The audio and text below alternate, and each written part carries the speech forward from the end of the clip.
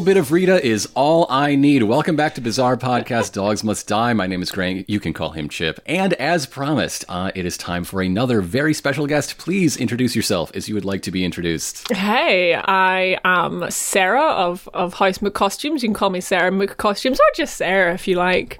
And my life and fashion sense has been irrevocably changed by JoJo's Bizarre Adventure. And I'm here to talk about it. I have to ask, I guess, in what ways has your life been changed? And I guess as a lead up to that, how did you discover JoJo's? How did this franchise enter your life? I'm a costume person. I'm a costume maker, costume designer, and I just never saw the appeal of fashion until I started reading specifically the JoJo's manga. And that only really becomes relevant in later parts. But I wanted to go on for this specific section because I think that Rohan Kishibe is the character where all that starts with and comes from. And just the knock-on effect that therefore Rohan Kishibe has had in my life has been just quite subtle. But for example, the only lipsticks I own are blue, yellow, and green, stuff like that. We did commit a crime last week. We never mentioned Rohan's crop jacket. And, his God. abs are just out the whole time. No. In the Jonkin Boy episode. We'll get to it. But specifically as to how I discovered JoJo, in about 2012, 2010, I was a huge progressive rock fan. My favorite bands were Yes, Pink Floyd, really into Led Zeppelin and stuff. And that meme kept going around with the Yes song of Roundabout. And I was like, Yes is my favorite band. What the fuck is this about? And where's the other 8 minutes? Wait. Exactly. And then I start watching JoJo. I'm like, well, this kind of sucks. I don't care about this. And then eventually I actually get through the first 2 episodes and there's a character called Tarkus. And I'm like, Tarkus? That's my favorite Emerson, Lake and Palmer album. There's a guy called Bill Bruford. And I was just I was lost to the JoJo franchise from then on. That is amazing. That's... Yeah, I actually, and I think since then it's been a bit of a Ouroboros sort of strip of JoJo's also getting me into new bands and getting me even more into Yes. And I actually nearly got kicked out of a Yes concert because I was so excited when they played Roundabout because I was like, that's the JoJo song now. And all the sort of 50, 60-year-olds sitting around me just moved away and possibly made some complaints about me, but we got to stay in there. I got to see Bill Bruford, my favorite JoJo character. Oh my God. Yeah, I wonder how many people in a Yes concert in the audience would be a JoJo knower at this point. One person every concert is just yes, I'm here for the JoJo song. Because I did wear a JoJo t-shirt to that gig. Okay. No one noticed. It's very sad. So there is one, and for that one, it was you. Yeah. You get one. So today we are talking about the middle section of Part 4, Diamond is Unbreakable. All of the episodes with the second OP, basically. Yeah. This time, I'm going to posit people like JoJo's because for all of the variety, for all the changes, and we're going to talk about a lot, even for a middle section, new things are introduced much more than, say, the second quarter of Stardust Crusaders. But for all of that, there's always a return to the familiar. Kira is very different from our previous main villains, but just having one around feels more like JoJo's, right? More than, say, the first half of Diamond is Unbreakable does without him. Without a him. Man, this second third of Part 4 starts out strong by giving us Rohan. A large portion of all the people who get beaten up in Part 4 eventually either become friends or at least docile towards the protagonists. They're tamed, yes. Yeah, but Rohan, obviously Rohan being a bit more special than a lot of the other characters introduced because he's not quite a self-insert, but he is what Araki seems to believe a perfect manga artist is. And he is perhaps the least docile. He is the wild stallion you cannot break, you know? Yeah. At most, he'll eat oats out of your hand now, and that's about it. But then he goes back to flailing around and kicking.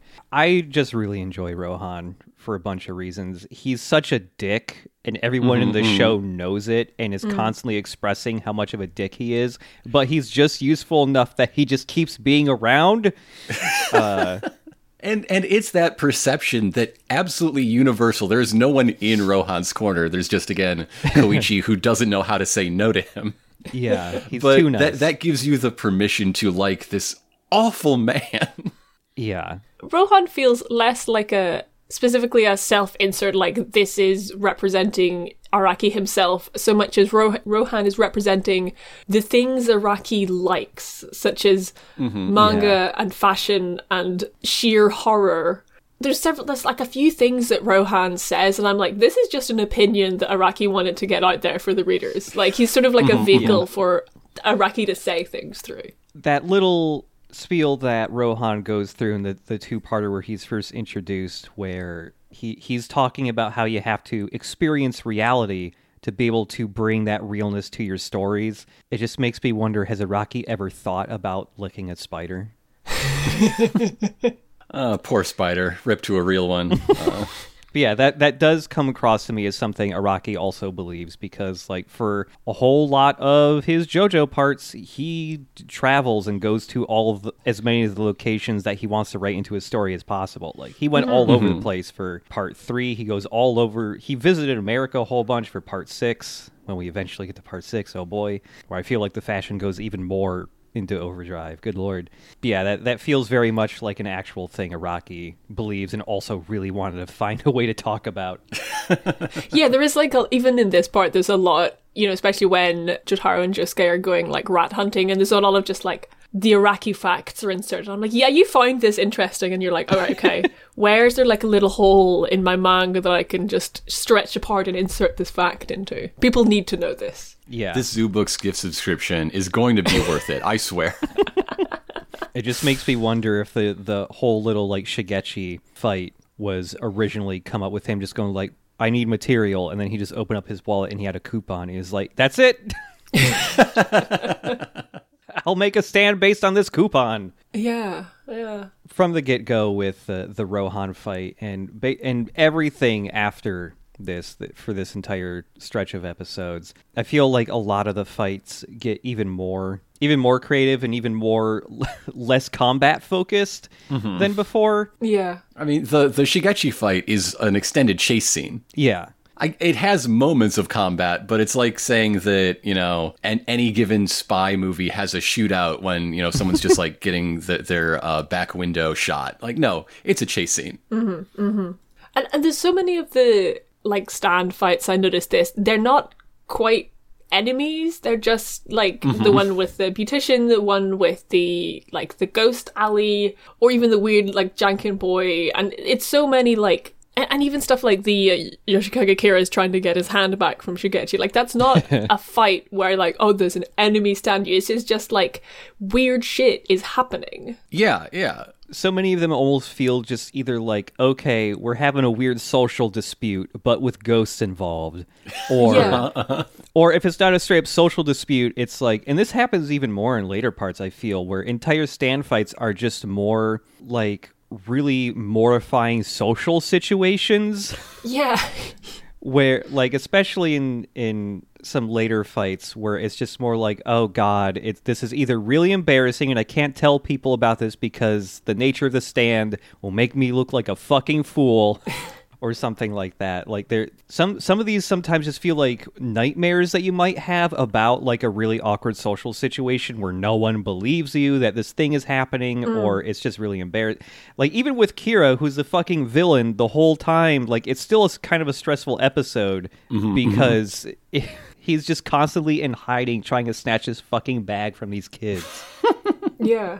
Yeah, I mean, Kira is the most embarrassable man. Like, he is so invested in not being seen or noticed. Like, sure, part of it is that's how he survives as an unknown serial killer, but he's got terrible social anxiety. Yeah. Poor David Bowie. Just, like, sending his suit back would be mortifying. He can't, like, yeah, I will eat this food that somebody else ordered. It's my fault. Because Kira is the first, like, more low-key JoJo villain. Because, previously there was, like, Angelo, and it was like, yeah, he's a he does all this murder and sexual assault, and he's the most evil person ever. But the like subtlety of Kira and the sheer relatability of him, just it's simply good. Kira's great. I mean, Kira's not great. I do not endorse the actions of Yoshikage Kira, but Kira casts such a long shadow that, like, when I was thinking about what I wanted to talk about today, it took me a while to remember that Rohan was also added to the cast. Like, all my thoughts were Kira thoughts. He is one of the biggest standout villains in all of JoJo, for me at least. But yeah, it's such an interesting contrast comparing him between basically any and all other villains in JoJo. Every single major villain we've had has been a threat to the world, and this guy does not give a fuck about the world. He just gives a fuck about his own little chunk of reality he's carved out that he wants to keep, stable and routine. I'm pretty sure there are guys that Jotaro fought in Stardust Crusaders who have a higher kill count than Kira. Like, he feels like, even just among other normal villains and other parts, he feels like a lesser threat. He's just a really bad guy, though.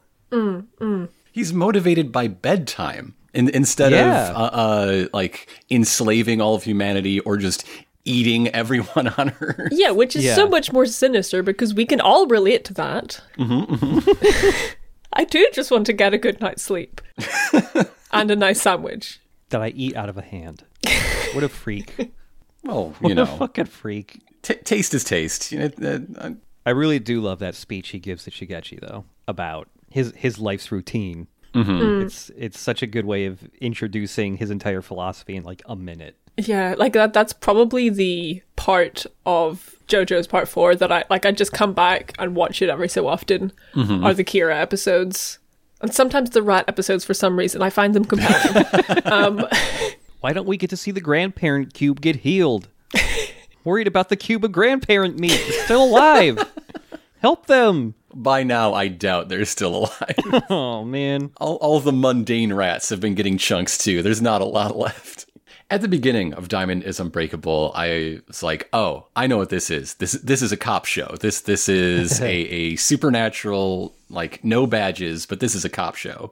And those are generally about, heroes putting down a threat to normal society. Like, things work, but then there's a bad guy. We catch the bad guy, and now everything's hunky-dory again. But Diamond is Unbreakable takes pains to make it clear that Kira is the embodiment of that society. Like, whereas something like Dio coming back yet again would be much more normal for like the procedural genre. Yeah, like we talked about it, or the first episode featuring him. Yeah, and he does feel very much like some other stories like American Psycho and other things, where it's just trying to be the ideal citizen makes you fucking insane. Trying to embody all of those different ideals or whatever. I had something else I was going to say with this, and it just shot out of my head. Heaven's Door got to me and wrote it out of my mind. It's such a powerful stand. It happens to the best of us. It's okay. Yeah. You like manga too much. You're so vulnerable. Yeah, it's true. Every time I see a manga, I just lose a memory. Speaking of real life, and it is notable that compared to previous parts and even previous of this section, like every fight in this section is just dealing with an aspect of everyday life that, maybe Araki just finds it kind of annoying when people keep going to the beautician thinking that that's going to change their life. I'm just going to write like 3 or 4 chapters about that. Isn't it annoying when like a rat comes into my grandparents' house and turns them into a weird cube and puts them in the fridge? I hate that. I'm going to write some chapters about it. Big old rat artillery. Why doesn't the rat sit in it? There's a chair. I mean, the rat's hideous, but for some reason I still think that sounds cute. I think it really speaks to how much of Diamond is Unbreakable is about the embodiment of opposites, right? Like, the dumbest boy alive is a natural-born stand genius. Yeah. And who has the most, like, joie de vivre in all of Morio? The dead girl. Yeah. And so, of course, your murderous deviant is impossible to find because he's the boringest man alive. Yeah. Yeah. I also wonder if there's any aspect to the creation of Kira that's based in specifically like the cultural work ethic you're meant to have in Japan a lot of the time. I completely forget what Kira's job even was for that convenience store. Was he just like an accountant or something like that? He was a manager of some sort, like a middle manager. Okay, yeah. So many of those jobs just seem soul crushing. And I wonder if that's also meant to be a factor of why Kira is what he is. Yeah, although it from the way he's written, it feels more like he's shaped himself into the perfect cog to go into the blood machine. Oh, yeah. Yes. Yeah. In order so that he can do his hand crimes. No, yeah, I guess from the Heartfather episode, too, just looking at the couple of childhood photos you can see of him, he also seemed, as JoJo has established before, babies can just be born evil. Yeah. And from the photos of child time Kira... and time again, it keeps happening. From the photos of child Kira, it does make it appear that he was born just simply evil.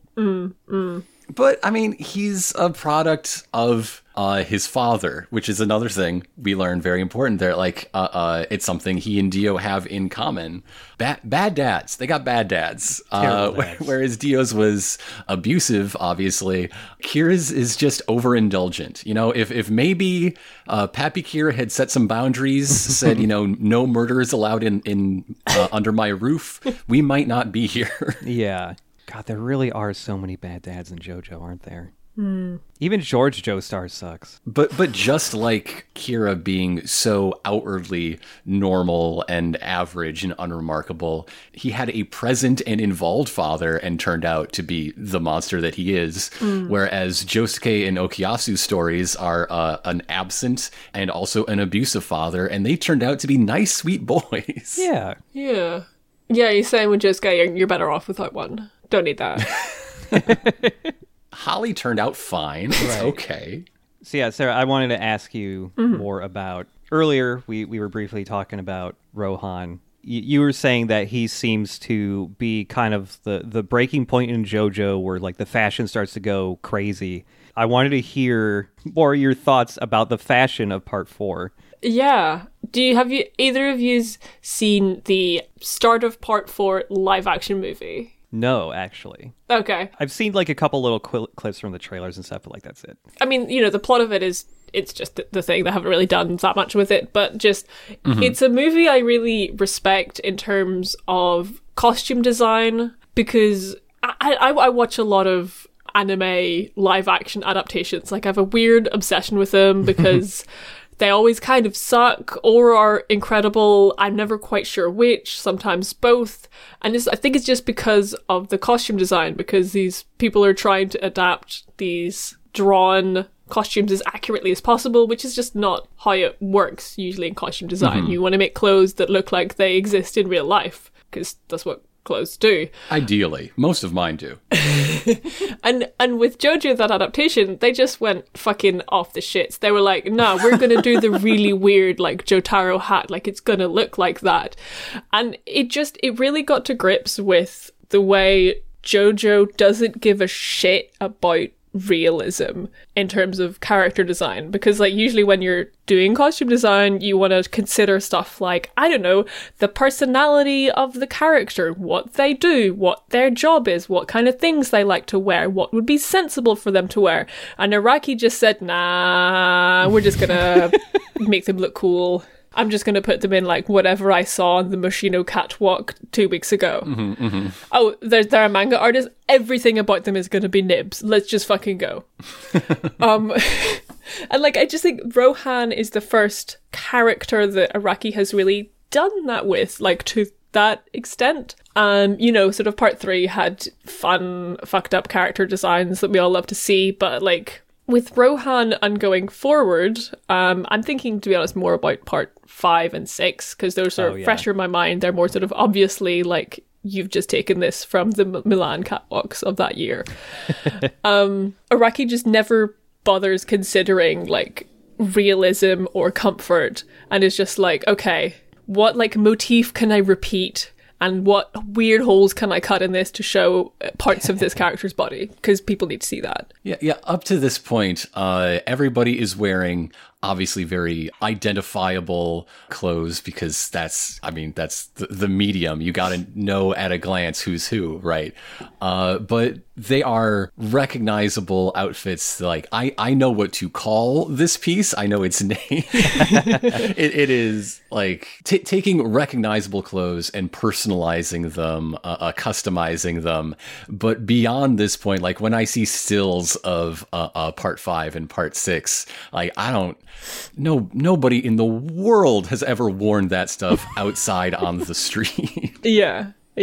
Something I've been curious about, especially when Araki starts to go really hog wild with later outfits for Rohan and stuff in part 5 and 6, is because I know that like some JoJo poses, either done for covers or whatever, sometimes those are just poses ripped straight from like a fashion magazine, like some famous photo shoot, and it's just like, well, he liked that pose, now the JoJo part 5 is doing that pose a whole bunch. Like with the costumes he designs, is there any traces of like inspiration from real fashion designers in there, or is it just ape shit stuff?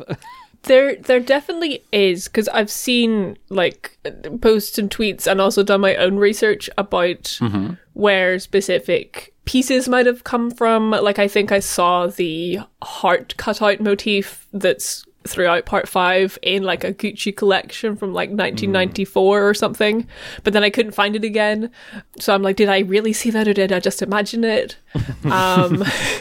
And like occasionally I would come across something from mostly like, again, 90s fashion.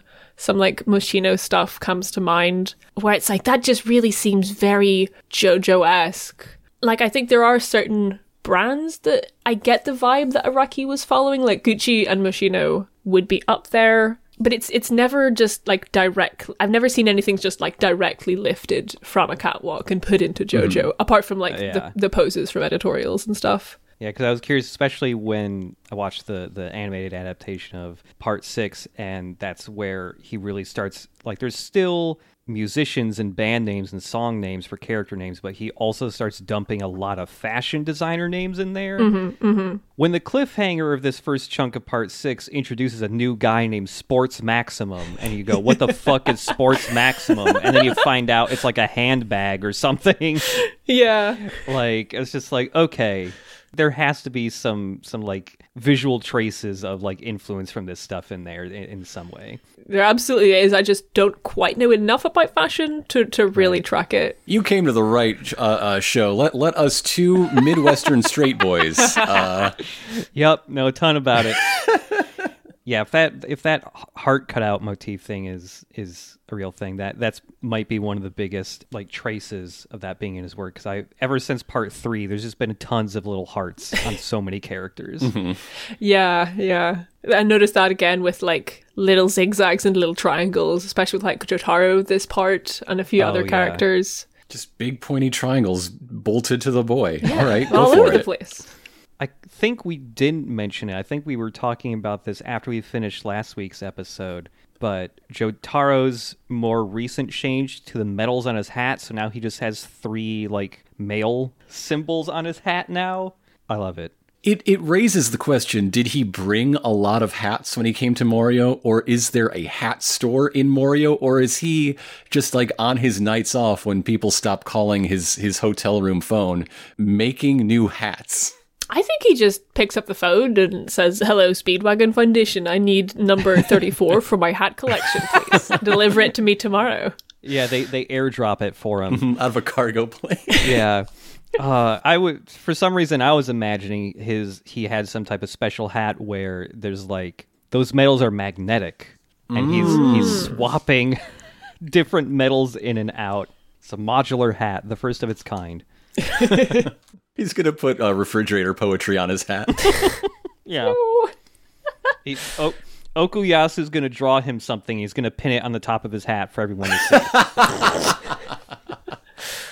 I just need Jotaro to call Okuyasu a special boy. Not metaphorically, I need him to say the words, "You are a special boy." out of the main three characters, Okuyasu is the only one who hasn't gotten the Jotaro respects you moment. Yeah, Josuke and Koichi have both gotten that, but not Okuyasu. Because he hasn't been 1 foot in the grave near Okuyasu yet. I guess be so. careful what you wish for. Okuyasu just got to hang around, hope someone kicks Jotaro's ass a little bit. Another point that I've made previously that is only becoming more true as part 4 goes on. I guess I'm very good at this. I don't know.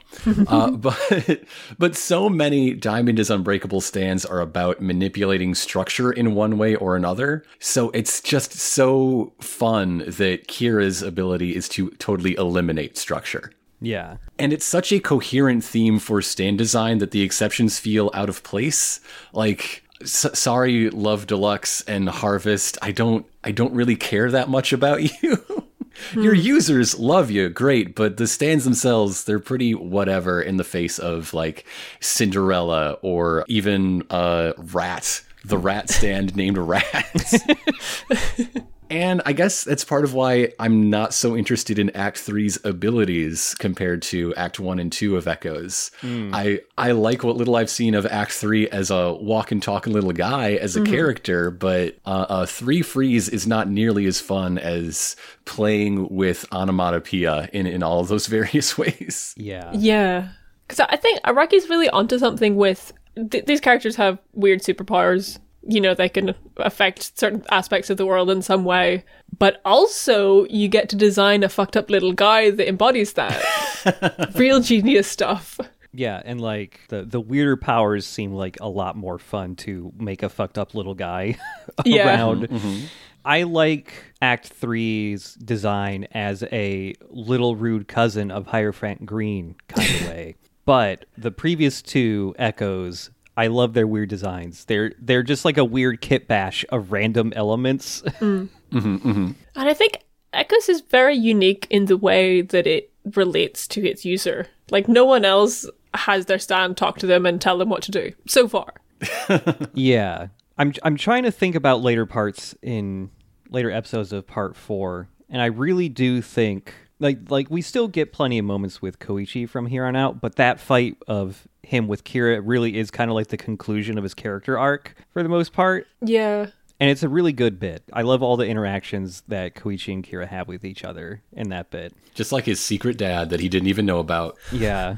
Koichi being a little man who tells the ultimate villain of this part, eat shit, I'll see you in hell, before he gets punched clean through is really good. The writing in this part and, like, the fucking narrative tension is so much... Like, I read this or watch it over and over again because I like it, and every time I forget how good it is. And every time I come back to the Kira, Koichi concluding moments where he then runs away, and, like, it just gets me every single time. And all throughout these parts, the writing and the tension of every fight scene and the conclusions to them are so satisfying. I can't get over it. And just like the emotional swing of the little guy suffering and persevering through when Jotaro didn't believe in him, and he has the greatest, biggest victory possible. And it swells your heart, and then it's almost all snatched away. Like, no. Yeah. Part 4 is still, like, really stand out for me, just having some of the best character writing in JoJo, like the amount that you get invested in some of these people, especially little Koichi, because you want to root for him. The short king. Part 4 could be twice as long. Just stuff it with more Janken boys, more rat stands. Yeah, we just need some weird little guys. As long as every episode has a new weird little guy for a new 2 or 3 character set to go off of, new combinations we haven't really seen before. Because Koichi and Okuyasu alone for one scene with Heartfather was really nice. What if it was like 15 whole minutes of those two going off without Josuke? Wouldn't that be fun? Come on. Yeah. You know, with every JoJo part that we completed so far for this show, I enjoy all of of them, but there's always a couple parts where it's just like, oh, I wish they did this, or came back to this, or wouldn't this have been cool? And like my biggest criticism for part 4 is less that stuff and more, man, I wish this was twice as long. Yeah. Because so many of the characters they fight and do return for small bits. Every once in a while they do something important. But, man, there's so many characters that I like and want to see more of, but they're not the main cast. And so you don't get that as much as I want, at least. Mm-hmm, mm-hmm. I want more Tonio. I want more, Like, I noticed in reading these chapters, a lot of times he'll start out by drawing a map of the town and putting all the little landmarks of places that we've been in the last, 50 chapters. Morio itself and the way he's just started mapping out this like web of different characters and connecting them all, and then in a later chapter he'll go back and revisit that connection and draw on it and connect it to another stand user. All the characters are all so interconnected, and it's almost like, because I noticed in this part where like we have like, Koichi meets Rohan, and then Rohan meets Reimi in the alley, and then Reimi was Kira's first victim, and that connects him to Kira, and then you have the other strand of like Okuyasu and Josuke meet Shigechi, and then Shigechi meets Kira and gets killed by him, and then those two connect to Reimi, and that like draws all the stand users in together to like go after Kira, and I'm like, oh my god, it's characters. That reminds me that, like, Rohan is aware that Kira nearly killed him as, like, an infant or a toddler. Yeah. But now that Kira is so present and, like, he never outwardly contends with that. And now I'm thinking that it makes so much more sense that this is the one thing other than his book Rohan cares about, like scoping people out at the train station. This is why he's invested. Yeah. He doesn't have to say it. I just said it for him. There you go. My gift to you. Yeah, Rohan will speak for you. Oh, like he's going to talk about his feelings to all these lessers? No way. No, thank you. God, there's a part in the manga where Araki writes this like fake mangaka interview section for him, and then like oh shit, really? It's so good. Like it's like the interview is asking Rohan questions, and Rohan is like, I don't care about that, why are you asking me this question? And then in brackets Araki has penned, Rohan only cares about himself, he will not like address questions that do not relate to himself, close brackets, and like move on to the next question. And like the whole Rohan interview is him just being rude, and then Araki dissing him in the comments in the brackets. It's such a contrast from Araki's own, like the Araki's Corner bits. Yeah. That every time I see one, I read it in my head in the Will Ferrell Harry Carey voice, because it's exactly the same stuff. Araki wonders if I ever think about using hot dogs for money. Because Rohan is the Araki, these are the stuff I like insert, but definitely not like his self-insert, because everything about Rohan seems like the stuff that's like Araki is like, this is the opposite of me, I'm going to put it in here. Yeah, like he felt a need when heightening all these aspirational professional dreams, like, yeah, but to counterbalance that, this dude's got to suck on every other level, just crank it all to 11. Yeah. Just like JoJo in general is cranked to 11. Like, just reading these chapters through, I was like, none of this is like necessary or makes sense, but it's just here. Raki's like, have you seen this? Well, now you have, and you're gonna like it. I just kind of like how each part of JoJo does get a little crazier than the last in some way, or fights start to get more abstract and stuff like that. It almost feels like each part of JoJo, it's just like Araki shouted something in a really echoey hall, and he just keeps drawing whatever echoes back, and it just gets more and more distorted. Like, yeah. One of our previous guests said that at a certain point, JoJo stops being other genres, and JoJo just becomes a genre unto itself, because it's absolutely. I think that was Ix. I'm pretty sure that was Ix. So listen to our Q3 Stardust Crusaders episode. Thanks, Yep. Thanks again for our channel art, Ix. It rules. Can't wait to see what part 5's looks like. Oh, man. Even with part 4, it feels so much more like Araki's own thing, rather than part 1 and 2, which are a lot more just like, okay, this is kind of Fist of the North Star in a lot of regards, especially visually. I don't know, I just love seeing the evolution of JoJo. Yeah, because I only read these parts, I didn't go backwards to this first half or the Stardust Crusaders, like, is there something that Araki seems to have, like, let go of in order to focus more on this day-to-day life stuff that he's doing at the moment? I mean, the travel is a big thing that is huge in previous parts, but is no longer present. Just sticking in one spot. Mm-hmm.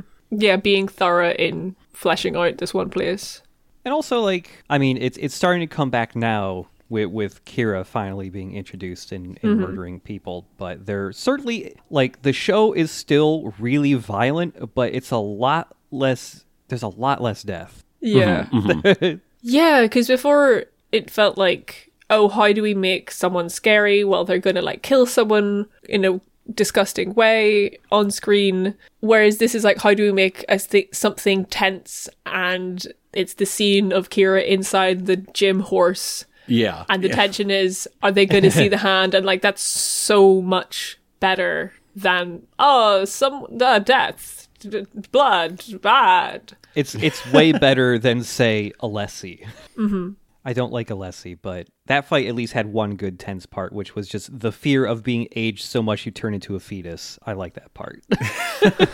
But I mean, so much of the tension in Diamond is Unbreakable, a good portion of it is just not knowing whether you're in danger or not. Yeah. Yeah. That feels more appropriate for this setting, which is just a town, because, yeah, you're probably not going to die walking around a town, but all these strangers might be fucking weird. And in Morio, they are fucking weird. Everyone's weird. Watch out, that grandma's the lady who relishes hostage situations. Don't talk to her. Is the one nice stranger in Morio just like the guy that tends the cemetery? Is like, oh yeah, Rohan, I recognize you from when you were like 3.5. Remember when you got kidnapped by a serial killer? Yeah, like, so much of this JoJo is just like uncovering a mystery. Mm-hmm, mm-hmm. Compared to, like, oh, we gotta defeat a guy. It's like, no, we've got to find out, like, what this stand does, which I do feel continues as the core thing of JoJo. Yeah, the later parts also, I mean, they're all different, but still a bigger core of mystery. But part of the stretch we're talking about today is conceptually one of the strangest parts of JoJo's, or at least unusual for the series. Like, between Akira getting got and Kira asserting himself, there is no overarching goal. They're just waiting for more random stand users to make themselves known and see if they're dangerous or not. They're just chilling for a while. Yeah, they're just chilling. It's essentially just cleaning up the mess that Keicho and Akira made with the arrow. Well, actually, looking at the episodes from this part, it's you got the 2 episodes with Rohan, and then you get Let's Go Hunting, and then we actually do, just in the 4th episode of this chunk, that is when we get introduced to the greater plot with Raimi. And it's extended sort of Kira coda. Yeah. Which, by the way, love Raimi. She's fun. Yeah. Why is Raimi not the most popular character in all of JoJo's Bizarre Adventure? I don't know. Can either of you explain this to me? I don't know. Girl. People are too obsessed with Rohan's midriff. That's Which why. is fair. Most people like at least one girl. I don't see... In one way or another, most people like a girl. Maybe 2. Maybe more. For $50, name one girl in JoJo. Yeah, it's just like, I love how she just comes out and she's like, I'm a ghost, but I'm fucking nice. Why are you running away? Like, she's just here to help. The tension of not knowing if you're in danger or not. Yeah. And this time, it's just a person. They're a ghost, but it's just a person. Mm-hmm. She just wants to tease you for being an asshole. She's a ghost, so, like, what's the worst you can do to her? Raimi doesn't pop up a ton throughout this, but we do see more of her.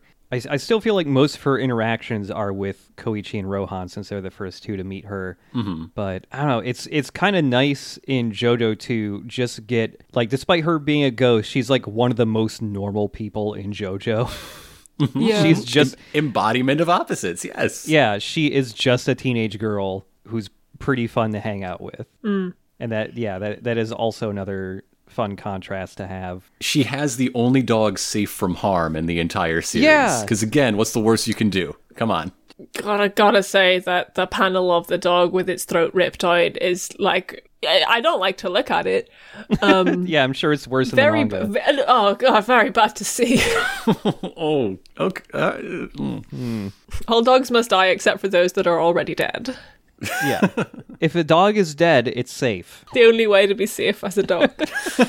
Can't be killed if you're dead. There you go.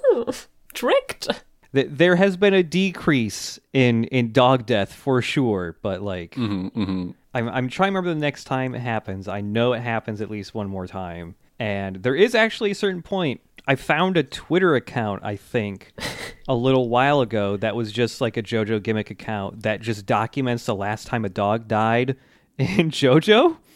And actually the last time a dog dies in JoJo, I think, is in part 4. Oh. But then in part 5 onwards, JoJo just kind of moves on to other animals getting annihilated and exploded. So I think he just moves on to just the animal kingdom in general and gives dogs a rest. Is the last dog in linear time, so not Arnold the ghost dog, is the last dog to die still Angelo biting the face off of that dog? I think so, yes. Yeah. Hiroaki started considering spider death, and it just opened up from there. Yeah, whole new world. So many legs. Do we count Tonio's little cute puppy exploding for a second? Do we count that? It got fine. Better. It got better. Better than before. I guess so. I do think it still comes under dog endangerment. Okay, yeah, it was an experiment. Like, the outcome was not certain. That cannot be ignored. Yeah. Poor little dog just exploding. I do think dog endangerment, it still counts whenever it's just a dog and it's drawn badly. Like, that counts as dog endangerment, I feel. There are a lot of weird-looking dogs in the manga, for sure. It's endangering the public perception of dogs. It's more of a societal issue. Yeah. Yeah, I enjoy that Yukako got another episode. Mm-hmm. I always want to see more of her. She's really fun. Were these Yukako episodes... Was this Yukako redemption arc or not? You mean in intention, or... Is she good now? Do we like her now? I like Yukako, but... If she's good now, then she was good before, because I don't think she changed at all. Yeah. I think she's just a lady with a bit of an anger problem. A bit. And the only reason that she acted out was because she suddenly had a ghost superpower. And that was just like, well, time to fuck shit up. Fucking angry today. So more like Koichi acceptance arc. Yeah. Koichi realized he likes ladies that are angry and assertive, and so now it's cool. Good for him. I mean, he never saw her set fire to the class rep. That's true. Maybe he just doesn't need to know about that part. There is a very like powerful and relatable story of like, okay, you think you need this, this, and this, but what you really need is to just talk to the person you like and go spend time with each other instead of staring at him from 40 feet away. Can't really. I also just really enjoy Yukako because she is, like we've said before, a character from a completely different manga and genre, essentially, slotted into the world of JoJo, and that gives part 4 more types of stories to tell. Like, you would never see any of the stories that the Yukako episodes focus on in Stardust Crusaders. Or part 1 or 2. You wouldn't see any shit like this. Okay, but if you did, it would be Avdol and Polnareff. I mean, yes. Obviously. Absolutely. I don't know which one is which. Yeah. I have to think about this after the podcast. Actually, speaking of Polnareff, Janken Boy has his outfit. Is that just me? I pointed this out, actually, when we recorded this last weekend. Yeah, it's no, totally... that's fucking leather-studded armor. He's a baby witcher. Yeah, he totally looks like he's wearing Polnareff's top. I don't know what you call that. It's a good garment. It's fashion. It's fashion. It's called fashion. Look it up. Janken Boy, though, is a really interesting case in like the way stakes work and in Diamond is Unbreakable, because like Rohan is fighting to just not be annoyed. Ken is fighting to like assert his will and know that like he will be there's a place for him in the adult world that he can excel and be everything he wants to be. While Pappy Kira is like, yes, your first kill. Let the hate flow through you. You will be a wonderful warrior. It's part of his winter training. But yeah, it's so weird to go from like the like sheer heart attack fight and like fucking Jotaro dies, Koichi dies, Kira escapes and becomes a new kind of guy, and then the photograph incident, and then we have like Janken Boy, for which like the tension and the stakes are almost just as high because sort of, I guess, Rohan's sort of livelihood and stand and entire sense of self is on the line. But they're just playing rock, paper, scissors.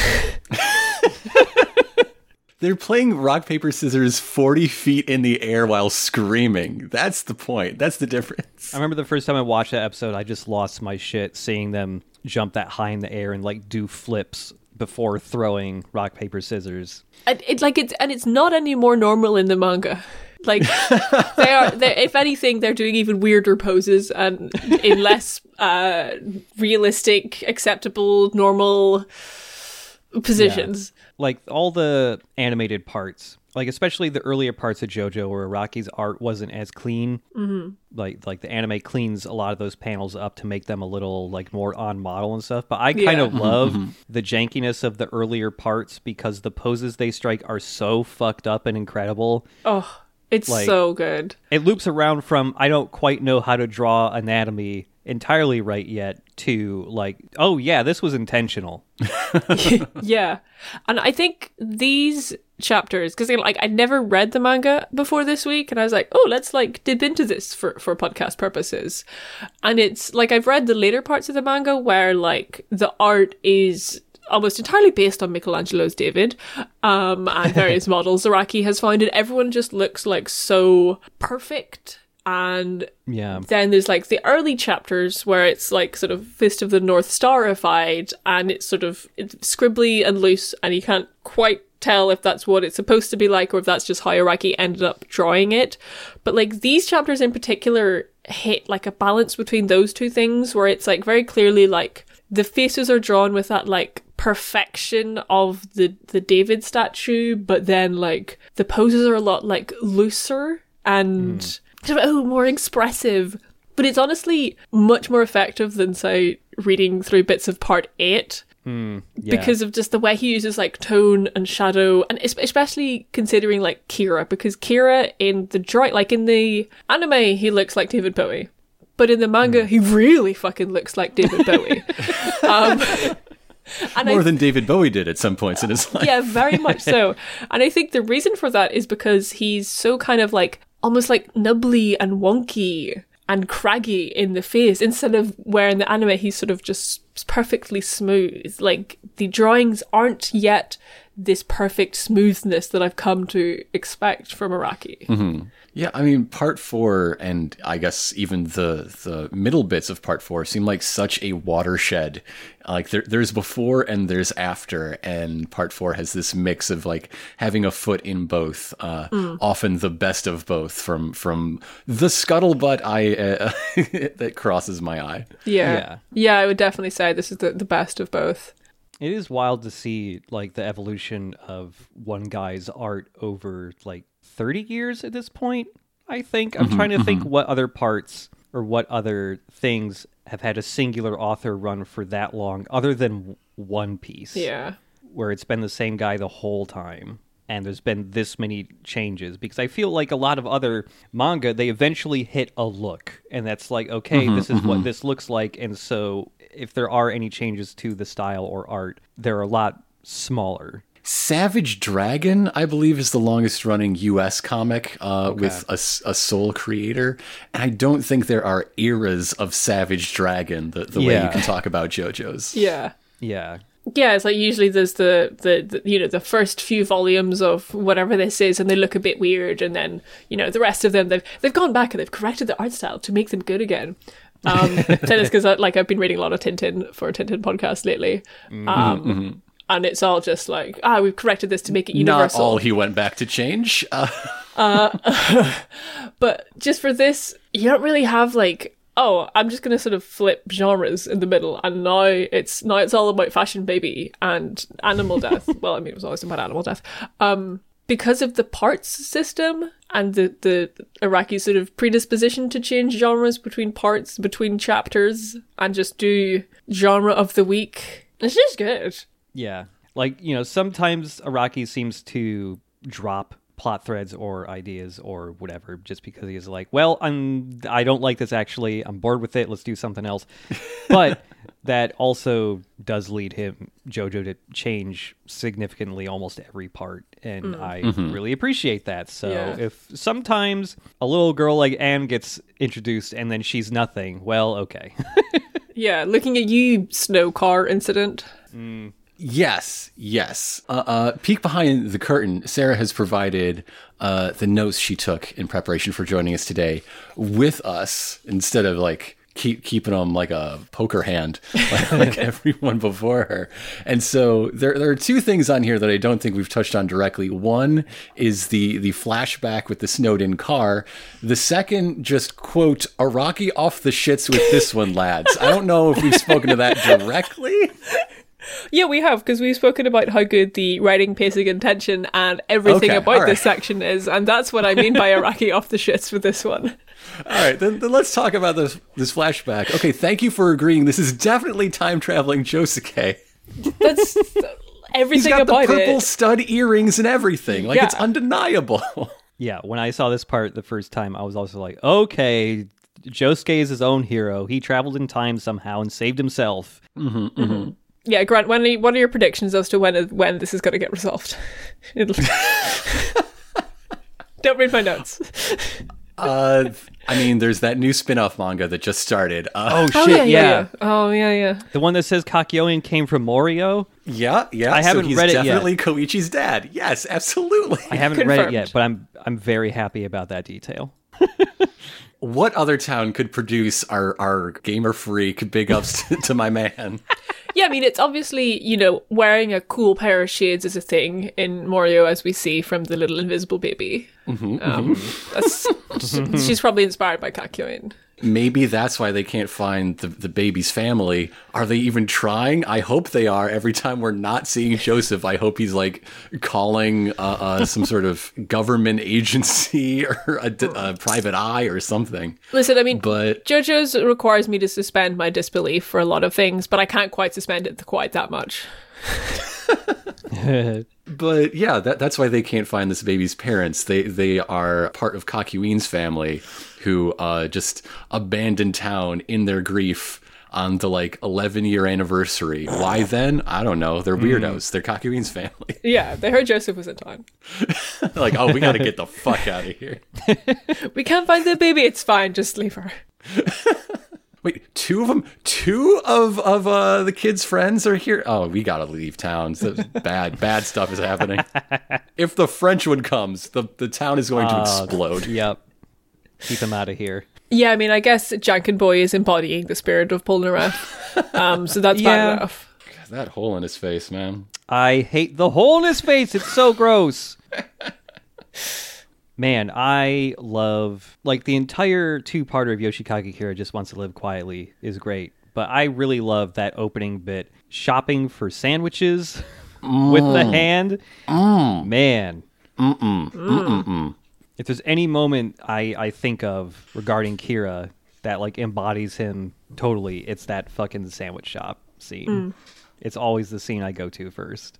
What a fucking freak, man. Yeah. Dunking the hand into the sandwich. They're good sandwiches, man. The part that really gets me about that is specifically that it is included in it that he takes a different sandwich.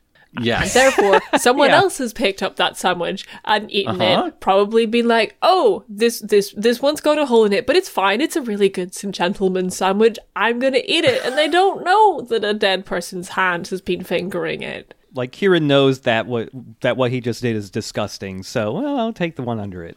That scene is possibly the most eroticized thing I've seen in years. Yeah. Certainly in JoJo's. Like, they don't go there often, like practically ever, but damn. Yeah, when they do. It's just so gross. In the manga, is there the sandwich next to the sandwich that is clearly just a gynecological diagram, but colored to look like a sandwich? Let me return to it and see. That is not a thing I noted. But again, like, it is in black and white. It's probably just less noticeable. And also, I'm not really prone to pussy spotting. Please load. What? Should a Jump app said no this time? You can fuck off. You fucking freak. So I really like Harvest for... I think it's the only stand that's named after specifically a record label other than like a band. Well, it's also named after an album. Oh, is there an album called Harvest? Yes. I assumed it was named after the record label that Pink Floyd and several other prog rock bands were on in the early 70s. Could well be. I'm simply scrolling. Yoshikage Kira Wants to Live Quietly, Part 1. Oh god, he really does just simply look exactly like David Bowie. Don't see any gynecological diagrams. Seems like the real freak here is David Productions. Okay, there we go. That's pussy, babe. Okay, all right, I'm not crazy. Yep. That's totally what that sandwich is, yeah. Yeah, I had to see this one, so I'm sending screen caps. Oh, boy. Oh, God. Look at that. That's some tasty fingers right there. Oh, that's a bad face. And he's just doing this in the store. Yeah. No one notices. Really is just like the level of like comfort that Yoshikage Kira has with doing his freak shit out in the world. Yeah. Unacceptable. Don't do that. He must have had a good nail day to be confident enough to do this in the middle of the store. Oh, right, yeah. I really like that additional detail of him like measuring fingernail growth as like divination, because that's just a fucking bizarre, weird thing to do. Yeah. You already know he does weird stuff when he knows he's alone, but just like getting more evidence of how weird he is when he knows no one is watching him, like, ugh. Yeah. It's a very narcissistic sort of outlook, right? Like, the world has a plan for me, and it tells me what I need to do through my own body. Yeah. It's very self-focused. Yeah. Because you could contrast that with Rohan, who's the most narcissistic, selfish character in this part, arguably. But it's a different kind of narcissism. Mm-hmm. I was also trying to look up those manga panels, and I accidentally ended up going off topic now. Third Google result was an archive of our own fan fiction in which every single major JoJo villain lives together in one house. God, that's a big house. It's a big house. Like, there's tags on here, and one of them just says cannibalism. That makes sense. I guess if you have the Pillar Men, that would make sense, actually. They need to eat vampires. Makes sense. Look at these smooth boys. One of my favorite things is seeing like previous JoJo characters in like the new JoJo style. Oh, yeah. It's so good. Whenever these scenes, I mean, so far it's happened like, twice in part 4, but whenever these scenes come up in the anime, they like make a point as like a sort of Easter egg throwback to draw them in previous part styles. Yeah. But yeah, in the manga, not so much, huh? That's just... Yeah, we just have smooth little Jotaro. Mm-hmm, mm-hmm. Yeah, in later parts of the anime, they do start to do those flashbacks with the current style of the part. So there will be a part in a later season where you get to see essentially the same Stardust Crusaders flashback shot of the whole gang. But man, they're all really smooth and young looking. That's not the whole gang. That's right, where's Iggy? I see no dog. Where's the dog? He helped. I want to see what a part 4 Iggy looks like. What man. Is he another breed now? He was the puppy in the cage who exploded. Oh, yeah, yeah. For his good deeds, he came back as a cute dog this time. Let's talk about the good little boy, rest in peace, our jingly jester friend Shigechi. He's just so nasty. But you really... his nastiness kind of is what makes him good. Mm-hmm. Yeah, you come to enjoy the little goblin guy. Yeah. It's unique, I think, in his episodes in that, like, Okuyasu and Josuke are kind of the villains of those episodes. A little bit, yeah. They're trying to take advantage of this, I think, 6-year-old child. I know they say he's supposed to be in 8th grade, but I don't believe that. Nah, I'm looking at him. This is an orb that Araki has drawn for me to ponder. But yeah, his proportions, his little spikes, his obsession with coins. He is a goblin. He's an actual fantasy goblin. Yeah. By the way, I just love, like, character design-wise, I love the little beads that go around his shirt. I love those. Yeah, it's something like you look at him, you're like, what are his head nubs? Are they bone growths? Are they some kind of hair? Or does he just, and he's just like that. Bart Simpson was huge when this was being published. I feel like part 4 is also the point where Araki starts drawing people with... He starts introducing more body types, but the body types are frequently like little freak, little guy. Yeah. Like, we've seen multiple adult men who are about 2 feet tall now. And that just keeps happening. And in later parts, we get like... Why do you think that guy works on shoes? He can't reach any of the other clothes. Yeah. And like in later parts, we start to see more extensions of like the weird nubs on Shigechi's hair, where suddenly there are prison guards in Florida who have fucked up heads. I don't know what's happening with them, but they're messed up. Yeah, I respect the anime so much for just looking at what Araki drew in the manga and going, guess they look like that. Yeah, that's what we're gonna animate. Some of these people look like they need to go to a doctor. Like, it's no longer just like, you got weird head nubs. It's just like, what's wrong with your face? Are you okay? It looks like everything is swollen. In this part, we also get, the Cinderella man stand and that whole kind of almost sort of phrenology type stuff of the beautician being like, well, the proportions of your face and body will determine your fortune in life. So I guess this is just these people's fortune in life is to be fucked up little guys, and that's what works for them. Despite Shigechi really only being in, like, what, 4 episodes total, the 2 where he gets fought, and then the 2 where he hangs out and then dies. Yeah. The story makes you like Shigechi pretty quickly and make you feel bad that, he fucking got murdered. Because is he the first major death in this part? Yeah. And he's the death that sort of kicks everything off to finding Kira. That is absolutely true. The only contender for a previous major death, I guess, would be Josuke's grandpa. Yeah, he was a cop. Also true. He was a named character that died during the events of the show. Yeah. Yeah, Shigechi's hits way harder, because, like, Grandpa is just, like, an inciting incident, and it's just like, well, he had to die to make the story start, basically. We already have police. He's a very good dog. Yeah. But yeah, Shigechi, like, his death actually hits. And it's just like, oh shit, like, Shigechi got murdered. Anyone can get murdered now. Especially if they're a little guy. Sweet little greed monster. Yeah. He's so lovable and nice and writes up IOUs for like $1. Yeah.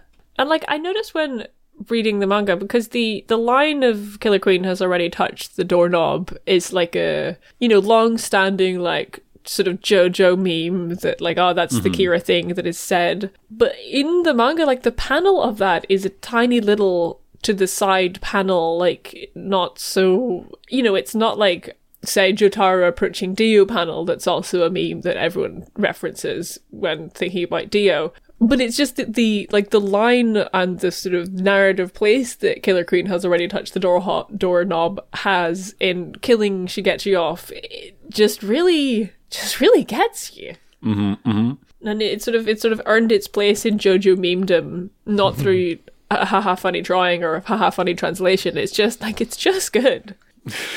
The moment is great, but it's a moment that pays off Shigechi's desperate struggle to survive. And like, he's not trying to save anybody really. Like, yeah, he wants to stop this guy from hurting his mommy and his daddy. He knows the stakes here, but he's just desperate to not die before he really begins life. Yeah. And then the other part that gets me about that part is that there's a sort of secondary chapter epilogue part after that where everyone like gathers together and like goes to the ghost alley to talk to Remy, and like we get to see there's just like this montage of all the different stand users who've been brought together by this little goblin freak's death. Compared to previous parts, this is the most actual like mourning we've seen for someone dying, because it's always either been we have to keep going or everyone's manly, so they shed one tear and walk on. And now we got a bunch of teenagers and old people and they're just sad. Yeah, there's the bit where like I think it's Okuyasu who seems to be like the most affected by Shigechi's dying. And like, you know, he's been the sort of the most like, I'm the man, I have no brain cells character. And also because like that, he's upset there because it's also reminding him of his failure to save his brother from being murdered, basically. Like, he has baggage from that. And I kind of like how, like, aside from the fight between Okuyasu and Red Hot Chili Pepper, Okuyasu's like character development and moments are a little more in the background and subtle compared to, say, Koichi, who is in the forefront when he's experiencing his development. Whereas like Okuyasu, despite being this like kind of loud, goofy doofus, like whenever he's actually feeling things and going through shit, he's really quiet and like kind of in the back, like he slinks back into the background. Yeah, it's opposites again. You know whenever Koichi makes a breakthrough because he swears a lot and gets a new haircut. He powers up. This Kira scene just reminds me of another thing that I think is unique. I mean, it's only the second part with stands, and it's a stand thing, so it's going to be a little unique. But so many of our characters, allies and irredeemable villains alike, have no idea what a stand really is or how to deal with stand interactions. And it's our heroes going around teaching this thing. Whereas in part 3, everybody they fought was like a stand expert. It seemed like they had them for life, which is part of why the revelations about the arrows are kind of don't land for me. But and it's our heroes who are learning what they can do step by step. Around by the time they get to Egypt, they got it. But still, it's very, very different in Diamond is Unbreakable, where so many people are like, wait, you can do this too? Let me immediately find out a way to kill you. Yeah. Like it's cool, like it's cool even to see the main villain Kira go like, oh shit, other people have this stuff? Okay, It's called a what now? Okay. Yeah. Except I got it. somehow, and I'm wondering if this is another secret hidden ability that the Arrow has. Somehow they're all compelled to name them after some kind of band. Yeah. They just know to do that. Previously, everyone seemed to have known that they had to get their stand name from a deck of tarot cards, and also they had to make sure to draw a card no one else had yet.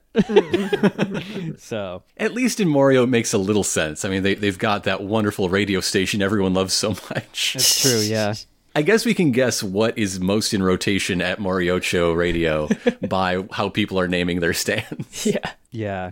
Looking at these screen grabs you've shared just reminds me how, like, part of the difficulty of adapting this is, like, Araki's panels, they're all over the place. They're any size, any shape. A lot of them are very, very vertical, especially reaction shots will just be a head in the bottom and words or just, like, reaction onomatopoeia in the top in a long, thin strip. But anime can't do that. Like, yeah. Anime can split the frame, but there is a constant frame at all times. Yeah. It really is impressive, like, how closely David Productions has been able to mimic the style of the manga. Not just visually, but in its presentation and all that. Like, it almost feels like there are no other animation studios out there that could do JoJo the way David Productions does. It feels like one of those rare productions you get where there's a bunch of like super fans of that thing they're Yeah. adapting Yeah. on the staff. Yeah, because there's, and again, I've been thinking about this, talking about Tinted. Like, there's a different way that time moves in comics panels than can be achieved in animation, because animation, like, everything is constantly moving, but comics, in making your brain do the work itself, fundamentally does a different thing. Yeah, yeah. So many of these stands interact with the structure of comics that I kind of wish, I don't know, you don't want to change much, right? Or it's not the thing anymore. I get that. But like, I can't see the hand without thinking of panel gutters, you know? Maybe I'm just Grant Morrison poisoned, but... At some point, I'm going to have to go back, especially through part 4, because I read the part 4 manga once years ago. I kind of want to re-examine at least some of it, just because when I was reading it, I was not thinking about panel layout at all. I'm curious to see what the panel layouts are like now, just because, well, I haven't read a ton of Grant Morrison stuff. Just through Grant, I am also a little Grant Morrison poisoned. Become Grant pilled. Read Multiversity with me. You'll love it, I promise. Okay. All right. I'll do it. But yeah, now I'm curious kind of to actually like study the panel layouts of Araki's stuff. Like how deliberate a lot of it feels, or if it's just like, well, here's panels. Here's what I mean. This seems to me a typical like reaction shot. Oh yeah. Really long and narrow. Yeah, because that's a shape you can slot in between two panels or at the side of a panel. Yeah, it's very useful for like page Tetris. Yeah, and like it's a very speedy panel shape as well. I'm also curious if like these very vertical, thin strips of panels he uses sometimes also probably makes a bit more sense when you think, at least when I've seen a lot of like untranslated manga, there's a lot more word bubbles in manga that's very vertical. Yeah. Because it's a lot easier to just have a vertical line of characters in there, because it's all, you know, grid bait or they're all square characters, so it looks nice. And I wonder if that kind of informs the panel layout a bit too, like with the flow of the characters and stuff. Yeah. I keep looking at this one panel where Kira looks absurdly David Bowie. I just keep looking at it. Ridiculous. Yeah, because like I'm realizing that a lot of the way that I have, because I've like drawn the occasional like manga based thing. Like specifically, I drew a fan manga for the podcast Anime Sickos. Oh, nice. But I'm realizing that like everything, my approach to that is very much based on JoJo, and like all the panels being at like funny angles or being like a lot of diagonals on the page. Because I also like remember watching, there was I think a Japanese TV series called Manben where they follow like manga artists. That was on YouTube for a while, but it got taken off. And like I was watching through that, being like, okay, like how am I going to approach like drawing a manga, and like just like looking at like other mangas like Demon Slayer, where everything is really quite like square and like in ordered, almost like Tintin-esque in how it's laid out, and then going back to Raki and it's like blah, blah, blah, blah, blah. And I'm like, oh yeah, this is what I want to do. I'm curious to eventually read later parts. With the change of his art styles, every once in a while I've seen like an out of context page from like the most recent part 8, and sometimes I'm going like, what in the fuck is happening? Like, panel layout's fine, but it's just like trying to interpret the art, and I'm just like, what is this? I'm curious if actually just reading it makes it make more sense, or if it's just like there's something it changed in the way of his art and the way he's like staging these panels that makes it a lot harder for me to decipher. No, I definitely remember being like really quite confused when reading like, I mean, probably more like part 5, because I read part 5 before the anime came out, and I wasn't really quite sure what had happened in it. So I was excited for the anime to come out so I could figure out what happened in part 5. Part 5 has a couple fights where it's very much like, what? Yeah, because this section of JoJo was really nice and easy to read, because the fights are like, there's really not much like punching going on. It's just like, where's the rat action sequences. Yeah. But I don't know, like I feel like that's kind of a problem that I have with manga sometimes. Like, you know, I read through Jujutsu Kaisen a few months ago, and like I have no idea what happened in any of those fights. I'm just like, there was a lot of lines on the page, and I guess I'll find out when the anime comes out what happened. There was a much earlier recap episode we did with my girlfriend Voiberger. I believe I said back then that especially for the later parts of JoJo, Araki's artwork really feels like it benefits from color to make it more decipherable, at least for the later parts. Because a lot of his manga, or all of them except part 8 maybe, have colorized versions now, at least in Japan. The colorized version of part 4, I remember people had issues with that one because it wasn't as crazy color-wise as like the anime is. Yeah, I have a distinct memory of like trying to read part 5 manga and then be like, nah, this isn't happening, and then finding the color version and be like, oh, I understand now. Yeah. I totally understand this flattened boat that was wrapped up over another boat like plastic wrap. What? Yeah, don't worry about it. That is one of the hardest ones to decipher, I think. But anyways, part 4. Yeah, I think to conclude, the thing I think about the manga is that this section and this style of storytelling, where it's not a punch fight, it's just a weird mystery they have to figure out, is the easiest to understand, and I think Araki's strongest thing that he does. Yeah. It's one of the reasons why part 4 is still probably my favorite. Although what I've seen of part 6 so far, I've also really enjoyed. Well, Sarah, thanks again for coming to join us. Before we all say our goodbyes, is there anything you would like to point our listeners towards? I know you are very productive. Yeah, I have like 6 podcasts. Go to twitter.com and I'm at Sarah McCostumes, MCC Costumes, and I think they're all in my bio. I think the ones most relevant to this podcast are, I already talked about the Tintin podcast I'm doing. The name of that is Tan Tan Tan Tan Tan Tan. But you can just go to tintinpodcast.com to find that. I also have a Yu-Gi-Oh podcast if you want to hear me talk about our favorite little Pharaoh ghost boy. What's that Yu-Gi-Oh show called? Oh, yes, Yu-Gi-Oh show is Pot of Greed. And what's that do? That we just watch Yu-Gi-Oh and we talk about it. Oh, I thought you got to draw more cards. Oh, fuck. I missed the bit. Oh, no. Pot of Greed is a really good name for that podcast. See, we're getting to the part of Yu-Gi-Oh! GX where the card Pot of Greed has been banned. So now we're like, we've got stuff like Pot of Avarice and Avatar of Greed and all the weird like pot-based spin-offs. And I'm so excited to get into that shit. Okay, so is this just the part where the card was banned in actual play, or does it get banned in the anime? I assume that the anime tries to reflect the cards that are happening in real life so that you buy them. Yeah. So yeah, the pot has mysteriously disappeared from the anime with absolutely no explanation. Okay. Is what's happened. I was desperately hoping there was a character going like some judge in an episode going like, Pot of Greed cannot be played anymore. No! And that's why we've been struggling for Pot of Greed decriminalization ever since. But yeah, that's pretty much me. Go to Sarah McCostumes on Twitter and you can find all the other podcasts I do. There's like 17. That's an exaggeration. There's only 7. Another thing, in addition to Rohan's abs just being fully out in the Jonkin Boy episode that we failed to mention, is it's the 100th episode of JoJo's Bizarre Adventure to be animated.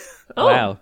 Congratulations. Nice. Yeah. So we have, by talking about it now twice, we have met a big milestone on this show. You know what other show reached 100 episodes recently? Riverdale. So that's why I want everybody to go listen to one of my other shows, Sex Archie, where we talked most recently, because we are now in a mid-season break, about episode 100, the Jughead Paradox. Not only an episode 100 celebration, but also the finale to the Rivervale miniseries event. Does it handle both of those tasks ably, simultaneously? Each one separately is real good, I'll say that. So yeah, you can find that all the usual places. I do enjoy making Sex Archie, and it is wild that I've reached 100 episodes at the same time on both of these shows. Weird quirks of history there. Yeah. It's like stand users always attract each other. It's true. It's probably. And so do 100th episodes. There we go. So we will be back next week talking about episodes 27 through 29 of Diamond is Unbreakable, I'm an Alien, and Highway Star Parts 1 and 2. Oh, yeah. God, fuck, they're so good. I'm going to keep reading the manga for the rest of the day. The shit fucking rules. It's so good. All right, and we will see you then. To be continued. Later. To be continued.